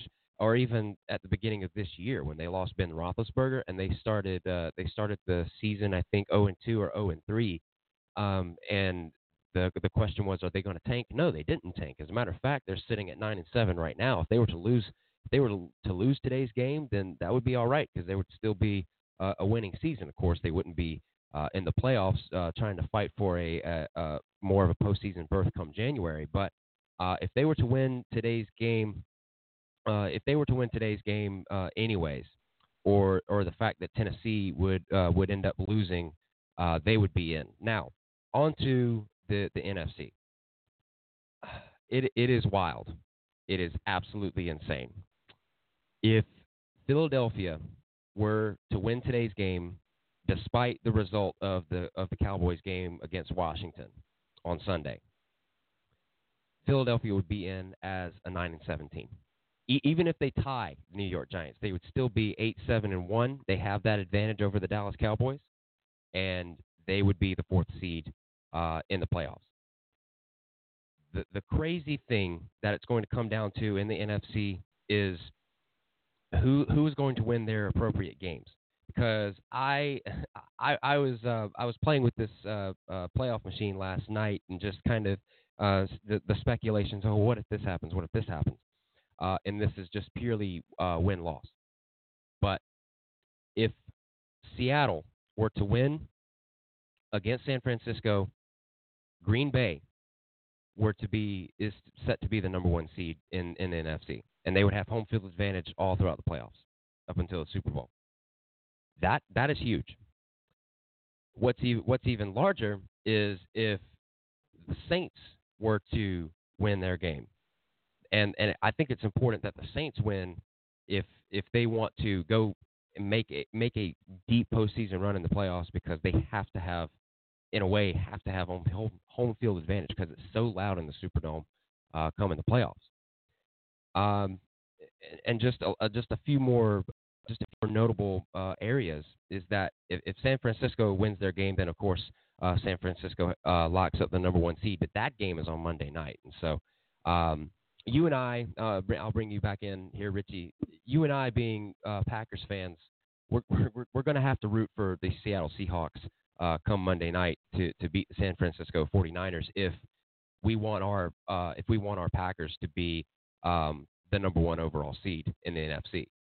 Yeah, to me, this is one of the things. This is probably the greatest weekend in football, period. You got the college football thing going on this weekend. You got bowl season going on. And then, here comes the NFL doing their thing on a Saturday, Sunday, Monday deal. And again, like you mentioned, the 49ers win. They're the number one seed. They get to have the home field advantage. They'll win their division. Which, by the way, is still wide open. And they, again, will play Monday night. How fitting is that, though? Monday night matchup, 49ers, Seattle. And then here comes Marshawn Lynch, beast mode. They bring him on. They bring Skittles and Lynch into Seattle, and he jumps out of the car. Here comes Skittles. Here comes Lynch, and it's a new look, a new team. I don't know how much they're going to give him the ball. I don't know how much he's going to be used as a decoy neither, because they're going to have to plan for him. So when you're planning for this guy to run, that's going to leave somebody else open. You got to double up a big guy like that. So for me, the 49ers win, they're in. Boom, you said that. If they lose, the Packers win, they beat the Lions, then they're in. What if the Packers lose and the 49ers lose? Well, then the Saints come marching in. They're the number one seed. But what if they all three lose? That means that Seattle won, and Seattle's the number one seed, and they won their division. It's crazy, isn't it? Last week of the season. That's what you want, though. NFL couldn't have planned this any better, because on the other side, and you'll get to that later, it is what it is. And then you got to look at it. The Eagles and the Cowboys are still fighting for some type of something here. It's going to be an early exit for either one of these programs. I get it. Everybody says, it's 0-0. Everybody's back down to ground zero. But neither one of these teams, I don't think, are as good as even their record shows. But I will say this. We said injuries in the last conversation, right? Right. Same thing for the Eagles, man. You got to say it is what it is. The Eagles have been hit harder than almost anybody, well, at least out of the conversation that we're having now, with injury bug going through Philly. It's been a hard one. It has been a very tough season for the Philadelphia Eagles, and not to mention, or that goes without mentioning that, this team 2 years ago was in the Super Bowl. They won the Super Bowl, and now that they're I guess call it what you will, being brought back down to earth, and then the question becomes, who wants to win the NFC East? Apparently nobody does. That's been the running joke for the second half of the season, because Washington let go of their head coach. The Giants are, I guess they're still rebuilding, if you will. I have no idea. The Cowboys, they have all the talent in the world. I swear, they are the best team on paper. Almost on paper, one of the best teams in the NFL. But the coaching, and I would even go as far as to say that Jerry Jones, he as much as he wants to say that he'll get out of the football operations and letting the coach do his thing, that's not going to happen, even if Jason Garrett is fired after this year. And it's going to happen. I guarantee that it's going to happen, because let you in on a little secret. Jason Garrett doesn't know how to coach. He doesn't know how to coach. But you know what, though? Here's the thing. How much I get that, though, and I'm going to say this. When Ron Rivera was let go from the Panthers, I thought that was a premature move as well. Another guy hit by the injury bug. We say these guys can't coach, but at some point, these guys got to go play the game. Sometimes these guys got to catch footballs and run footballs and block guys and do things. And I mean, again, Jason Garrett can't go play the game for these guys. If they're that good, do they really need a great coach? That's a question I ask you. These are NFL guys you're talking about, Will. These aren't high school kids. You don't have to tell them to eat and do this. I mean, they struggle doing that on the high school level. So if they struggle eating breakfast and lunch and dinner before they come to a football game in high school, what do you think these guys are doing in the NFL? It's the same thing. If they're that good on the paper, and again, I'm not a Cowboy fan. Matter of fact, the biggest, I'm right there with Stephen A. Smith. I'm probably the biggest non-Cowboy fan you'll meet in the world. But I respect talent when I see talent, and I like the quarterback over there at Dallas. I enjoyed watching him do his thing at Mississippi State, who played for Dan Mullen, now down in Florida. I like the factor of the running back there, the old Buckeye, right? Mm-hmm. That runs around, does some things. I like some of the athletes over there. I like Jason Witten. I like some of those guys. But if you're that good on paper, you should be that good on the field. Don't blame your coach because you can't catch a pass. Don't blame your coach because you can't block a dude. Don't blame your coach because you don't show up on a Sunday afternoon and play some daggone football. It's always the coach's fault for when they don't do right. But when they do right, those are the greatest guys ever. You don't right. And I hated to kind of do that to you. No, it's okay. But again, for me to come to the rescue of Jason Garrett, that ought to show you something. And there are other people. He will land on his feet somewhere else, and he will win somewhere. Your ego, sometimes when you put so many five-star dudes on a field, it doesn't mix well. Chemistry is huge. And in Dallas, the chemistry sucks. Look at the Cleveland Browns. And so does their record. Look at the Cleveland Browns. Same thing. Prime example. Why would you bring Odell Beckham anywhere? He is a cancer. He is a me guy. He is not a we guy. He's just not the guy. He was a Buckeye too, wasn't he? I think so. No, he was LSU. He was LSU guy. He went to LSU. So I get him and somebody else mixed up. But nevertheless, Yeah, he was the Honey Badger. No, I see. That's who I get him mixed up with. Yeah, you're right though. No, it was him and Jarvis Landry were teammates at LSU, and then somehow they got reunited in Cleveland. But yeah, I mean, chemistry. This was the talk at the beginning of the year for the Cleveland Browns. Is that if this all goes well, we're talking about a Super Bowl. If this all goes bad, then like who's going to be pointing the fingers at who? Right. And with the Cleveland Browns, man, like first of all, I think that it really stems from the head coach, Freddie Kitchens, because I'm not sure if he really knows all of the discipline that comes with and the playmaking decisions that comes with being a head coach. Again, I don't want to bash him like I kind of did with Jason Garrett, and I apologize for that. No. You state your point. That's okay. Don't ever say that. I would say if that's how you feel, stay with your feeling, man. Of course. I just on the other side say it the other way. Now you do bring a good point up there, Will, because this is a different argument for a different coach. This is a very different situation. It's a very different team for that matter. And for the Cleveland Browns to be so hyped up preseasons and people just betting their money and like, oh man, they're going to the playoffs, they're going to win the Super Bowl. They have a second year quarterback. They have an all-star receiver in Odell Beckham Jr. They have Jarvis Landry. They have Nick Chubb and Baker Mayfield was just so stellar in the first in the latter part of his first year, his rookie season, putting up all these numbers and then throwing these numbers from ESPN stats and information about all of this. And dude, come on, like this is a second year quarterback and a first year coach. Baker Mayfield has more commercials than he has wins at this point, and that is the running joke from now until whenever next season begins. And Lord knows how many more commercials that he is going to be in.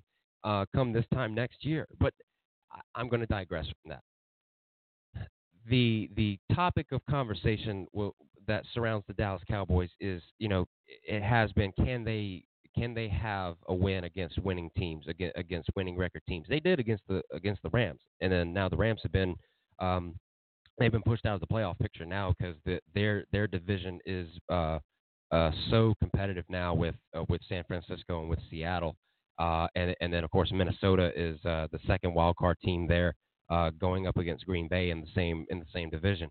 But the Rams have been the biggest surprise to me this year because I think that Sean McVay was found out. Either that or I believe this more so. But I think that Jared Goff is not the right quarterback for that offense.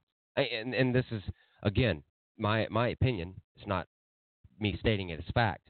But I've just had the speculation with the way that these games have gone for them with the St. Louis Rams, or the L.A. Rams, I'm sorry. Still thinking that they're in St. Louis a couple years ago. With the L.A. Rams and Sean McVay, how much is it that has the coach been found out, or is Jared Goff not the quarterback that they need? And that to me is the bigger question here, as far as can they be able to turn this around next year, do the same thing again, or produce something even better? Because they were in the Super Bowl last year, and now they're knocked out of the playoffs. And the Patriots are the second seed now, right behind Baltimore in the AFC. And they had a team they have a team in Buffalo, the same team that's in their division, and they're having success with one of the great quarterbacks of all time in Tom Brady. I have an argument about that personally, but that's neither here nor there. I'm talking about the Rams. How much of this success, or how much of this success is predicated on Sean McVay's offense? And how much of it is lost in, has he been found out, or has it been that Jared Goff is not the quarterback that they need? I think it's a couple of different fronts here. There's a lot of people that think the Cardinals end up winning this game here, and a couple of people think, of course, it's going to be the Rams to lose here. But for me, it's a new team, it's a new year, it's a new theme, it's everything's new. Even though I get it, you still have some guys on the same roster from last year. It's just not. It's a new year. 2018 is what it was. All right, now it is 2019. So what you did, again, if you do the same thing, and this isn't true for everybody because New England seems to compare and beat this thing year in and year out. Not everybody's New England, and the Rams are definitely no Patriot here. But if you keep doing the same thing over and over again, and you don't understand that somebody on the other side is adding. It's like working out. If you're not working out, somebody else is. And I think that's what you're seeing here. I do think that there's a chance here the Cardinals come in here and upset the Rams. And it's going to be a big upset in a lot of different ways for me. I just think you look at that running back over there, Drake, Kenyon Drake, I believe is his name. That's right. This kid's he's gonna run some big things here. He'll finish the season off with some pretty solid all-purpose yards here. He's going to be the difference maker in this game for me. I get it that you look at a team like, again, the Cardinals are 5-9-1 coming in here. They got nothing to lose other than the ball game. Well, they've already lost 9 of those anyways. So what's the 10th one? Doesn't matter. This is their Super Bowl. So they're going to come in here. They'll throw the kitchen sink at it. The Rams 8-7. The Rams have a little bit more to kind of look at. What are they going to do? How are they going to work itself out?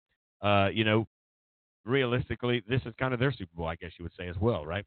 Right. So for me, this is momentum going into draft and going into this, that, and the other into the offseason for both of these two teams.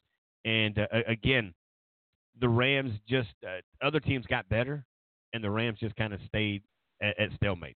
Yeah. And the thing about the Cardinals, I think that for his first year, Cliff Kingsbury, the head coach for the Arizona Cardinals, has done an amazing job. Despite going 5-9-1, they tied with the Detroit Lions in the first week of the year, and that's the one tie that NFL games have seen. But to go 5-9-1, and one win actually was against Seattle last week.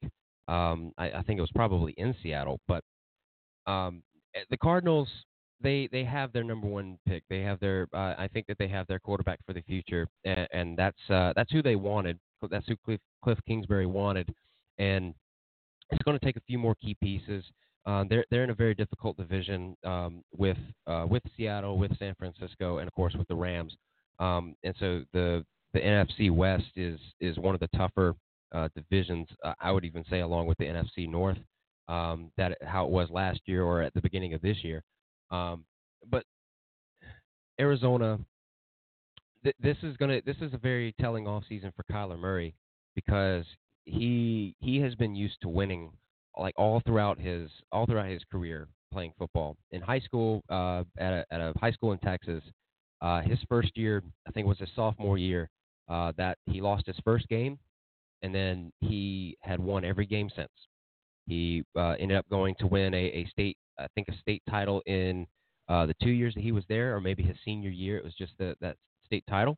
And then he goes off to college. He's recruited by Texas Tech, and then enters the transfer portal, and then goes to Oklahoma in the Lincoln Riley system, and goes on to win a Heisman, goes on to win a bunch of games, and then is drafted number 1 overall by the Arizona Cardinals, who now stand at 5-9-1, and that could either go to 6-9-1 or to 5-10-1, depending on how they want to play this game come 4:25 on Sunday.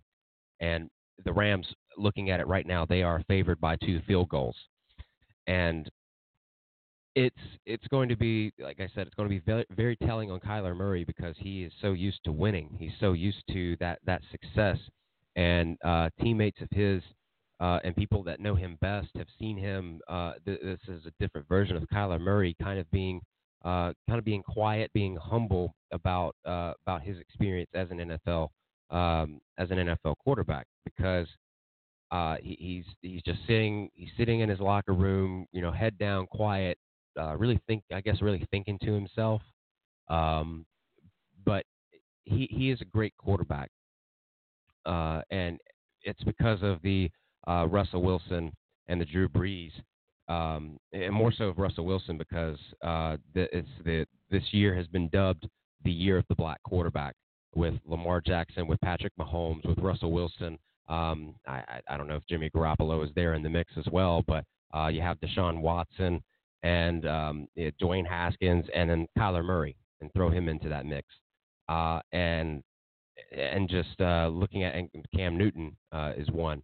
But, you take a look around the league, you take a look around the league, and what do you see? You see these you see quarterbacks that are different in different systems, and I think that almost every team has cultivated a system that fits the quarterback specifically. And Kyler Murray is like a Russell Wilson, where he's a mobile quarterback, but he's able to also throw it and run it just about as equally talented, balanced quarterback on both sides of his game. And so, just looking at the future of the Arizona Cardinals, what are they going to be able to produce next year?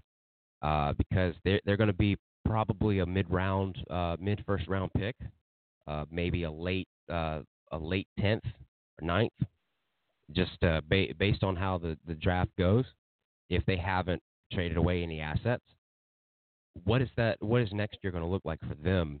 How are they going to be poised to success in Kyler Murray's second year and his head coach's Cliff Kingsbury's second year as a head coach in a tough NFC West division, Richie? That's a tough deal, because here's the thing. You mentioned the NFC West, and again, San Francisco is going to keep getting better. They've got a great nucleus of guys, not only on the roster, but on their staff there. They're getting better day in and day out. Seattle's got, of course, their head coach, who is one of the only few coaches that I've seen go from college to pro and back to college, back to pro, and still be good at wherever he coaches at.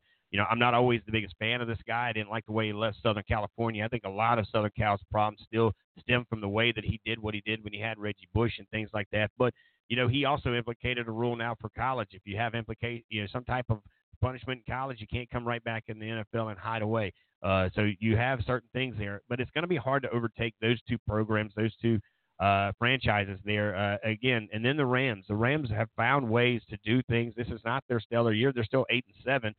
Just think about if they were 8-7, and let's just say this Rams team was in the NFC East. I mean, heck, they probably had already won it, possibly. I mean, you have to look at it that way as well. So, how far away is a team like the Cardinals? That they're not that far away. It's just they got so many other entities to go against. Again, you don't know what you have in a draft. No different than you have in an autograph from a young man coming out of high school. He looks to be a 5-star kid. He looks to have this. He looks to have that. I saw a stat yesterday. Matter of fact, it was the Miami game that they have, I want to say 30, 45, 4 and 5 stars. And the team that beat them in that bowl game had 1 5-star. Maybe he was a 4-star, but he's either 4 or 5 stars that they were ranking. So you just don't know, and you put a lot of energy into drafts. And I get it that the Jets, the biggest time they show out is in New York during draft day. But when that's your biggest party, dude, you're not good. And that's where the NFC East is heading right now completely, to me. And so we're already talking about, next year. But man, look at the slate coming in here today. Look at the slate tomorrow and all weekend. And then if this is any indication of how good the NFC and the AFC playoffs are going to be, man, wow. The next 2 months are going to be really good. Yeah, they are, especially in the NFC, and how competitive that a lot of these divisions, all except one, we know which one, is not that competitive. I want to throw shade as much as I can to the NFC least. Anyways, it's going to be very. This is the game. This is the week. The games that come down to the wire, and I would expect, I would hope, just for a fan of football and wanting to see good football, I would hope that all these games come close, and that they go the direction that, of course, that I hope that they go in the wins and for the teams that I want to win. The biggest one would be, of course, Seattle and San Francisco, because that's a rivalry. It's been a rivalry for a very long time, and now with Marshawn Lynch coming back, you alluded to this earlier, and I kind of want to get your thoughts on this. I don't think that they're really going to utilize him much in this game, unless that he has just, beast mode is beast mode, and he only eats Skittles for a promo. That's the only time that he ever eats them. And he got his cleats off from the power line, brought him back down, put him back on, and he's been training for weeks upon weeks, ready for this moment to possibly come back to Seattle. It's a homecoming, if you will, and this game is at Seattle. And this team is looking to beat a San Francisco team who they want to knock down. They want to just completely roll over the 49ers. How they're going to do that, I'm not so sure, because each team has key pieces on offense, but also on the defensive side as well. In my opinion, possibly Seattle is better on defense if the injuries aren't as apparent as other ones. But I'm talking about Marshawn Lynch and fitting into the Seattle Seahawks offense. If they can be able to go back to the days of old when he did play, how are they going to utilize him, or are they going to utilize him in this game? I don't think that he is going to touch the ball more than 10 times. If he touches it more than 10 times, then that just goes to show how much of an athlete that he truly is. Because for him to come out of retirement and go start practicing within a week, and then going up against the top team in the NFC and the top team in your division, and this is a rivalry game, and it's going to be loud. Like, how do you take that? How do you prepare for that, if you will?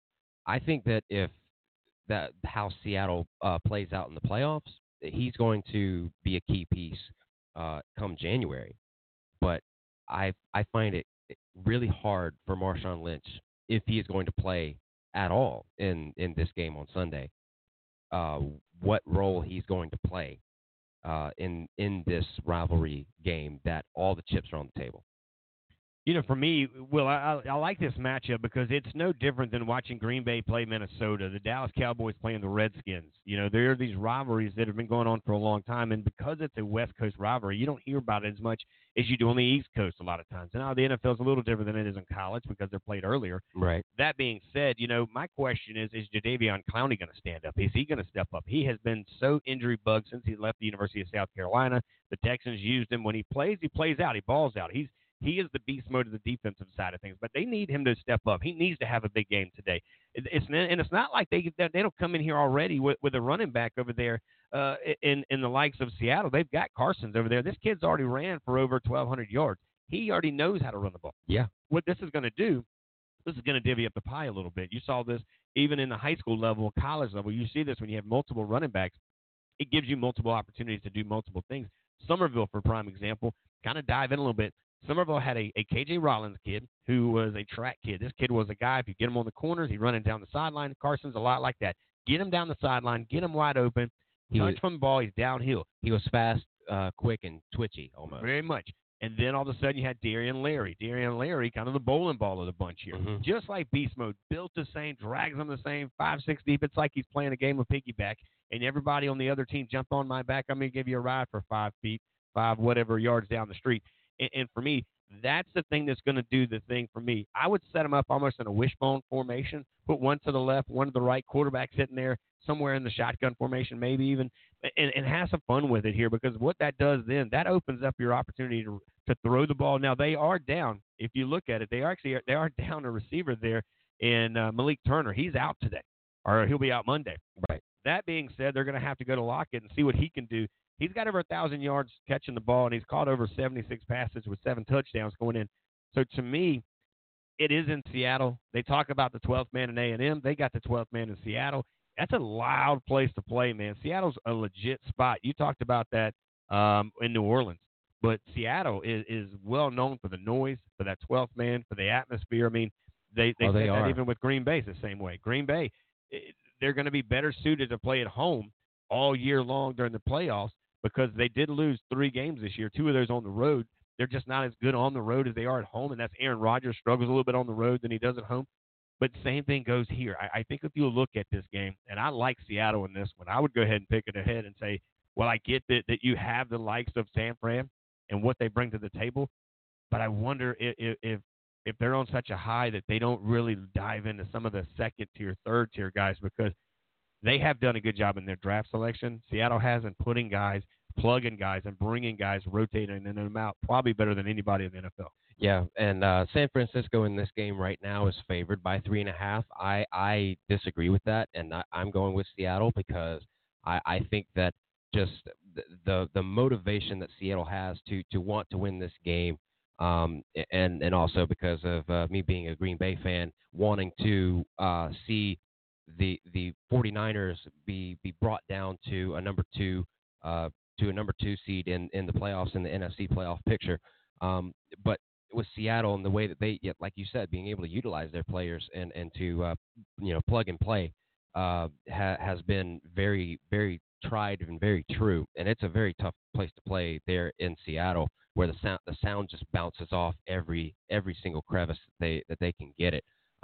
You've seen that stadium, right? The way that the awning on the sides of the bleachers, just kind of going up, it kind of is like half of a dome, and it creates such a sound, just to kind of create such a soundboard for that noise to be able to bounce off, same as the Superdome. But something that I heard as well is how teams up north, like the Green Bays, like the New Englands, where football in January is some of the best football to be played, because it's cold and because the elements that are the outdoors are tried and true.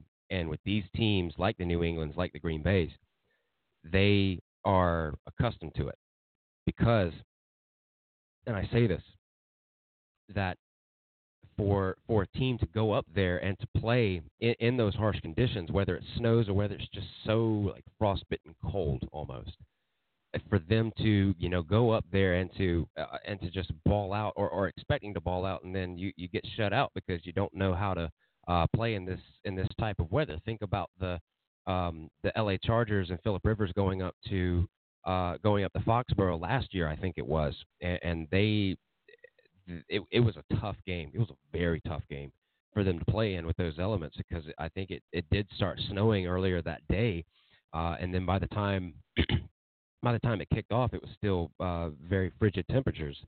Same as Green Bay, and Green Bay has been getting a lot of snow recently, and I don't expect it to let up anytime soon. But let me talk about the Packers here real quick, and we can jump on this as well. I personally believe, as great as the Packers are, as great as Aaron Rodgers is, they are going to struggle if they don't catch the ball, because a lot of the success has come from the other Aaron, and that's Aaron Jones. And for Green Bay, they need to utilize their franchise quarterback as much as they can. But it all comes down to the receivers, like the Jimmy Graham, for example, that he gets the ball, that Aaron Rodgers gets the ball in the right spots, gets them in the right spaces, and then he's able to sling it, and they're able to catch it for either the short game or for the long game, however you want to look at it. They are going to need to place emphasis on making receptions rather than making big plays.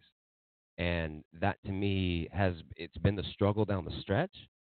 And if it continues, that's going to be the struggle in the playoffs. And this is one of the greatest defenses that Aaron Rodgers has had to play with since he's been the starter at Green Bay. And now, like, how is that going to look if all of the work and all the effort is going to be placed on the Green Bay defense, and offense can't be able to produce and to keep the defense off the field as much as they can?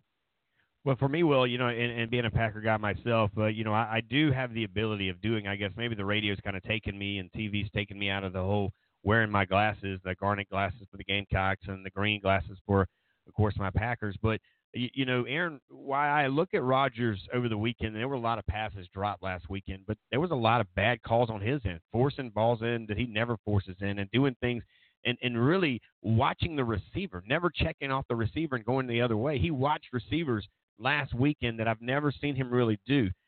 He threw 3 picks, I think, 2 or 3 picks, and that's not Aaron Rodgers. Aaron Rodgers doesn't throw interceptions here, so he didn't look as good. As much as I want to blame a receiver for not catching it, Aaron Rodgers didn't look good, and Aaron Rodgers doesn't look good on the road, and that's why I said it earlier. He's got to play at home.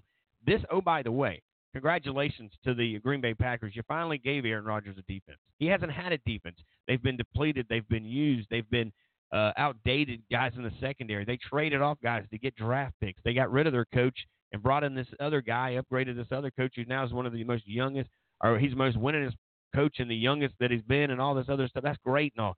But to me, look, you're Aaron Rodgers. You're the Green Bay Packers. You've been here before. Even if you've never been here before, you knew when you came to Green Bay, when you came to play in a stadium, that I had the opportunity to go in and watch Aaron Rodgers play against Brett Favre when the Vikings came into town on a Sunday Night in America game. Mm-hmm. It was incredible. It is as advertised. It is the greatest stadium on earth. You go in there being a Cowboy fan, you go in there being a Vikings fan, probably not Vikings because they're diehard fans over there too, and it's a rivalry. But anybody else goes into Green Bay, Wisconsin, trust and believe me, you can ask anybody that goes in the stadium. It's hard not to come out and be a Packer fan. It's like going on the campus at Clemson University. It's hard not to sign on the dotted line and become a member of the Tigers right then and there because of the atmosphere, the environment, the history that comes in here. So those are all the ingredients, Will, of why it's important to see Green Bay host 4 different games throughout the playoffs that gets them to the Super Bowl. Because I'm telling you, if this team does get home field advantage, Will,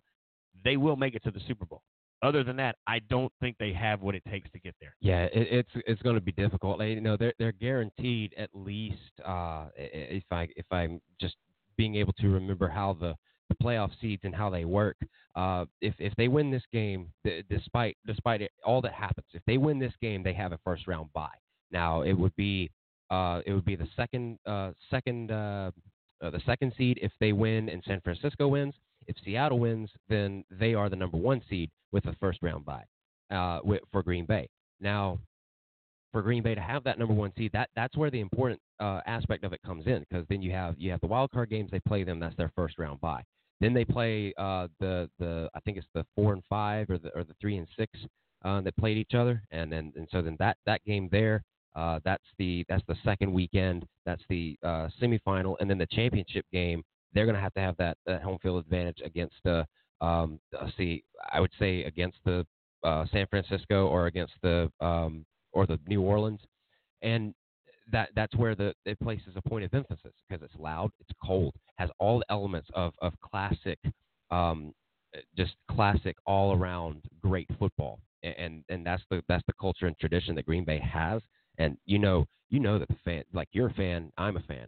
You've been a Green Bay fan longer, and I have not had the privilege to go up to Lambeau yet.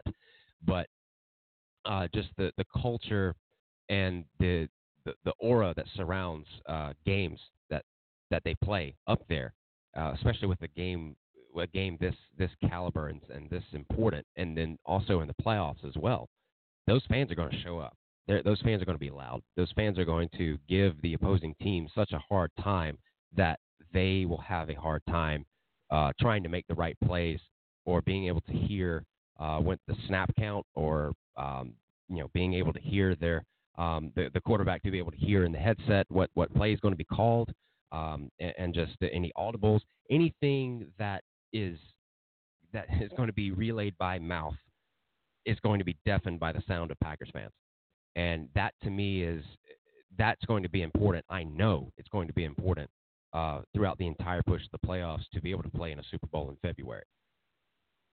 Yeah, and that's the important thing here too. This is a road game for this final game, if I'm not mistaken. This is a road game actually for Green Bay. I think they do go to Detroit here this weekend, so they'll be on the road, and that's a recipe for disaster if you are. You want to be on the negative side of being, of course, a Green Bay Packer guy because of the fact that they've lost 3 games, 2 of those games on the road, but they were on the West Coast. And I don't really understand that whole deal there. They have to play somebody outside of the NFC, so they went to the AFC. They went to the West Coast, so they lost to 2 teams there, and not bad teams. I think the Raiders were a team they lost to them there. And, again, I'm kind of, I can accept that just because of Hunter Renfrow and our ties here to the state of South Carolina. But when you look at the big picture things, you kind of go into the ups and downs and all arounds, again, to have them at home, to have them on Lambeau Field over there in Green Bay, Wisconsin, every single day of the playoffs, man, that right there is a recipe that you want if you are Aaron Rodgers. They live for those moments. They live for the days of the frozen tundra, the jumping in and the Lambeau leaps. It's just not the same leaping into somebody else's stands and into your own fans' hands. it just means more when you're in Green Bay, and to see it firsthand, to be a part of it there, it's just a different deal, man. To see the guys get done with practices on I think it's Thursday or Friday, and they ride their bikes, and the kids are there riding the bikes with them. All that stuff there, the tradition, the history that you're used to seeing. A lot of that in college football, it happens there on the field and on the campus and on the property over there in Green Bay, Wisconsin. And that to me is why I tell people, if you ever want to pull for a team in high school, in the pros, it's like college, that's what you want. Yeah. The one thing that I found interesting when I found this out was that, in case you, the listener, have no idea about this, but Green Bay, the Packers are the only team that does not have a single owner. The Packers, they have a panel, they have a board of directors that make the football decisions, that make these decisions like a president or like an owner would, appointing the GMs, appointing the coaches, and whoever makes those decisions. But it all comes through that board of directors, and that to me, I think, is why that they've been such a lasting staple in the National Football League for a century. And that culture, why there are so many players either that hate the Green Bay Packers or they want to go play for them. That's why you have so many fans that either are fans or just absolutely despise them, kind of like the Dallas Cowboys in a way. But I don't know many people that despise the Packers. Yeah, I know. That's a weird thing. I mean, you say that, and that makes sense. Well, and what's cool is that, my dad and mom still reside in Surfside Beach, South Carolina. Their neighbor is from Green Bay, Wisconsin. He actually owns a share. He got it a couple of years ago from his wife, a share. They are all shareholders of owning the Packers, and that's how it's owned. It's owned by shareholders there. So that could be anybody in the city, anybody that goes in and purchases a share when it's open. I mean, there's a window, if I'm not mistaken, that they go in there and they get a piece of this pie, if you will. Yeah. But yeah, there aren't many. There's only a couple of fans. I know Chicago hates them, and I know for a sure bet the that the Minnesota Vikings can't stand them. Other than that, I don't see a lot of people that just hate the Packers. They just don't. Not hate the Packers is like the Dallas Cowboys. Yeah, nobody hates them like that. Yeah. Or even like the Raiders. Now, the Raiders, you either like them or hate them. There are a lot of people that. Yeah, I mean, so there are teams out there and like even the Cowboys. And even their own fans hate them, the Oakland Raiders. Yeah, some of the best fights you'll see is their own fans fighting one another. Yeah, but interesting. Fans on the team. The stadium is in the neighborhood of Green Bay, and like the neighborhood was built around the stadium, and the stadium was built on farmland. I think that's the coolest thing. That's great. I don't want like grassroots. Well, check it out. So when I pulled up to Green Bay, Wisconsin, and I stayed at the lodge, whatever, it's like a hunter's lodge. It looked like a log cabin. It's really neat. There's a little water slide inside, and oh man, it's all great. If you're into gambling, there's a little gambling casino across the street. The airport's right over here. There's a ton of cheese factories here. Everybody's having their wine and cheese, and it is what it is. Brett Favre's got a steakhouse down the street. But when you're right though, when you pull up, it looks just like a college campus a lot of times because there are houses right there, and these people are nuts, man. They paint their houses Green Bay Packer colors. The roofs are painted, the fences are painted, and these aren't like big homes. These are small, 1,200 square foot homes that are right up around the stadium. They've got this bar that people will venture through, stumble through, and get to the stadium. It's like a Millville. Those Millville homes that they kind of all look the same, but they're all very unique in their own way. Yeah, and it's not cookie cutter at all. I've seen pictures. I know exactly what you're talking about. It's a cylinder block house. It's a cylinder block. That's what I mean. It really is. Yeah. Because again, it keeps you warmer in the winter, right? And it probably keeps you cooler in the summer. And again, I'm not a builder. Definitely don't want me building your house. But I will tell you this: is that it is so cool.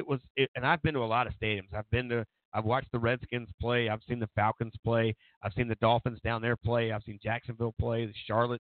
I've been in a bunch of different stadiums and seen it, even baseball-wise. But this one, even when I walked on, and again, I've never been to heaven, okay? But I got to tell you, man, it's got to be pretty right on because when I walked on to Lambeau Field, and I got to walk on Lambeau Field, I took the tour with the Sunday Night in America guys. It was because I was there in their sports thing, and it was so real. It was so amazing. You get a tour of the stadium. They walked us in the locker room. They walked us on the field, and I'll never forget walking through that end zone, and they have this thing around where they turn on these fans, not like the blow-in fans, like the fans in the crowd, and they gave you this feeling. And then all of a sudden, and it was so amazing. And that, to me, was better than any college atmosphere I had ever been in. I mean, it really was. They tailgate, right? They tailgate great. They've got a quad, a band that runs around, and they got quads playing and a drumline little deal there. It's just really neat. And again, if you've never gone to Lambeau Field, you haven't. I am going before I die. Number one. Don't wait. Yeah. Don't. No, that's a given from my girlfriend. She's been texting me throughout the show, and she's like, "Hey, we are going to Lambeau before you die." No, she has. I think she knows. She's been at least, I think, once or twice, but I know that she's been there. She absolutely loved it. I think that, of course, her parents, her dad being a huge Green Bay Packers fan, is the one that usually is the one that takes point, and he has a bunch of stuff. He has a signed Green Bay helmet there in his living room. I think he has an old Bart Starr jersey. Right. And being around that family, of course, it's great because I get to learn so much that I wouldn't have on my own about the Green Bay Packers and the history, and just the reverence that comes with it. And it's almost almost like another religion, if you will, being a Green Bay Packer. But you know how hard it was for me growing up being a Brett Favre fan from college and watching him go into the Packers organization and the way he went in there. And then all of a sudden I get there, and Sunday night, number one, it wasn't even cold. So I was like, oh, this is – I thank God it was cold. It wasn't cold. And it was late in the season. It was like a weird warm front come through. And there were some guys – I mean, it was still chilly. People were still wearing shorts in Green Bay because if it's above, the positive temperature, to them, that's warm in late October, November. And I'll never forget walking out there and getting in and getting in the press box area. And then we walked down the field during the game, and I see Brett Favre comes out, and it's like watching your girlfriend cheat on you. He walked out and he had on his what happened? And look, and Matthews made him pay for it, dude. That dude ripped his jersey, punched him in the mouth, slammed him down. His nose is bleeding. This is Brett Favre. Yeah. And you felt bad for him, but you're like, dude, I told you don't go out with that dude. I told you don't go over there. This is what you think the grass is greener. It's not greener. It would be one thing to go to any. It would be one thing to go to any of the other 27 teams, 28 teams, but you choose to go to a division rival. That's a no-no.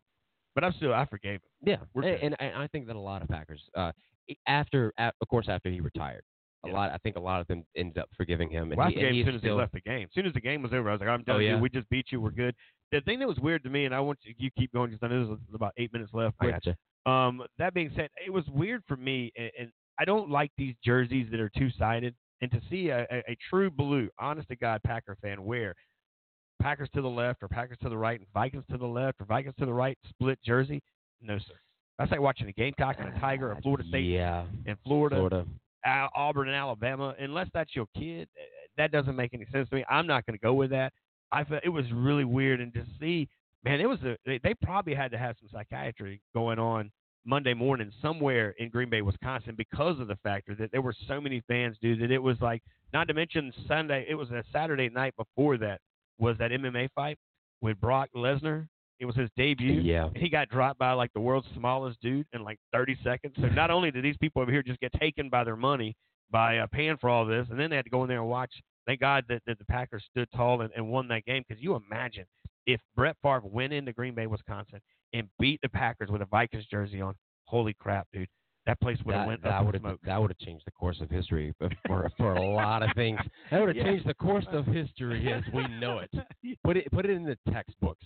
No, but once a Packer, always a Packer, and that's how a lot of the Packers fans see it, and that's kind of something that I'm really starting to learn myself. But about 5 minutes left in this show. I wanted to talk about it a little bit more, and unfortunately we didn't get the chance to, but that's okay, because what is there really to talk about? Antonio Brown back in the news again. Yesterday, as the show was going on, got these notifications saying that he was going to be working out with the New Orleans Saints. Now, as I understand it, with the New Orleans Saints, if he were to sign, he would most likely, be put on the commissioner's exempt list, meaning that if New Orleans were to sign him to a contract for $1, he'd still get paid $1, but he wouldn't be able to play on the gridiron at all, because the commissioner's exempt list says so, is that it's basically paid leave. And it's because of these investigations that still surround him from the beginning of this NFL season back in September.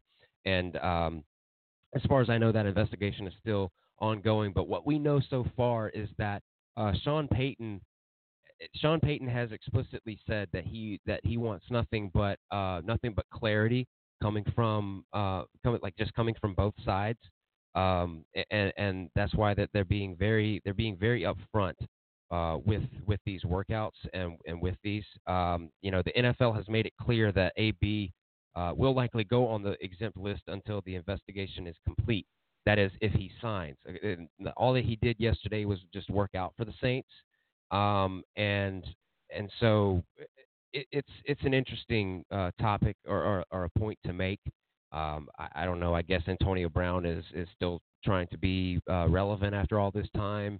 I personally don't really care for him all that much, just because the way he was great up until until week 17 of last season when he was still a Pittsburgh Steeler, and then he shows up after not practicing the whole week. Mike Tomlin benches him, and then Antonio Brown throws a fit, and then here's the whole timeline: is that he throws a fit, then he's I don't know if he requested a trade or he was just went on ahead and was traded to the Oakland Raiders, and the Raiders was a location that he did not want to go, and so then in order to do that, he was not really connected with the program, wasn't connected with the players.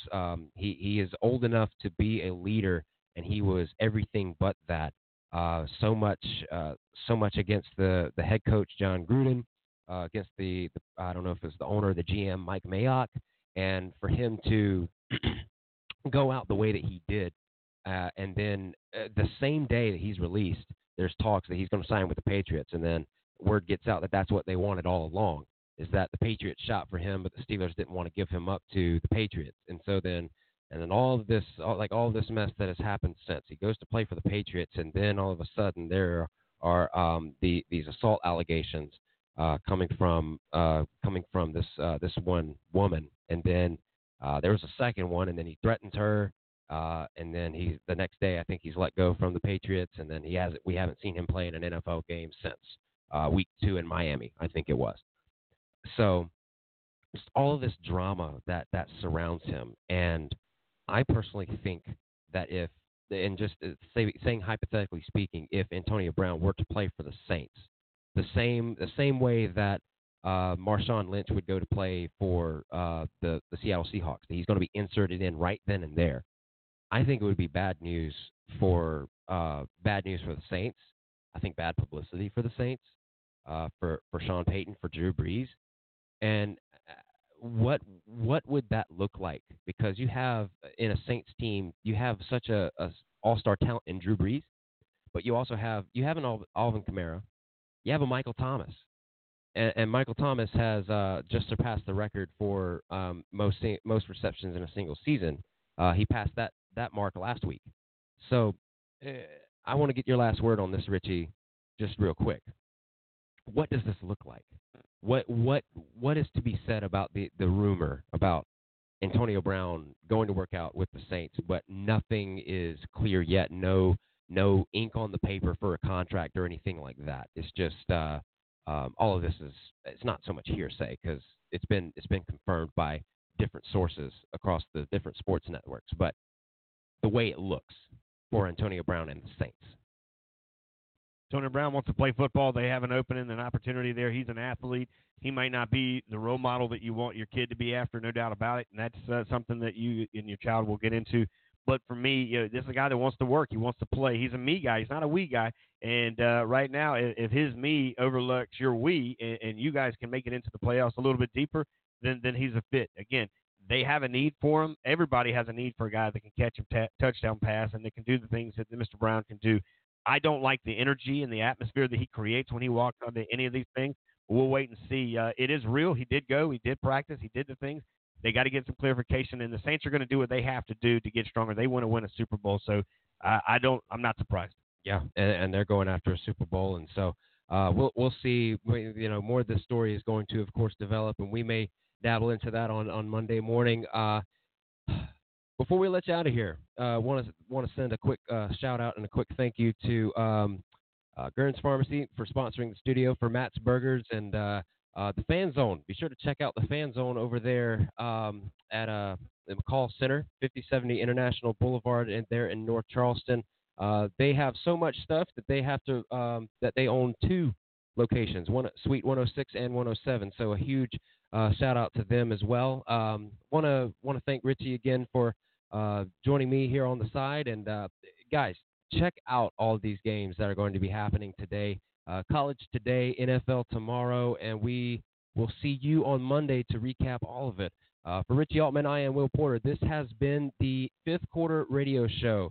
This is the final weekend of 2019. A lot of football left to be played, so enjoy it. Take care. See you on Monday.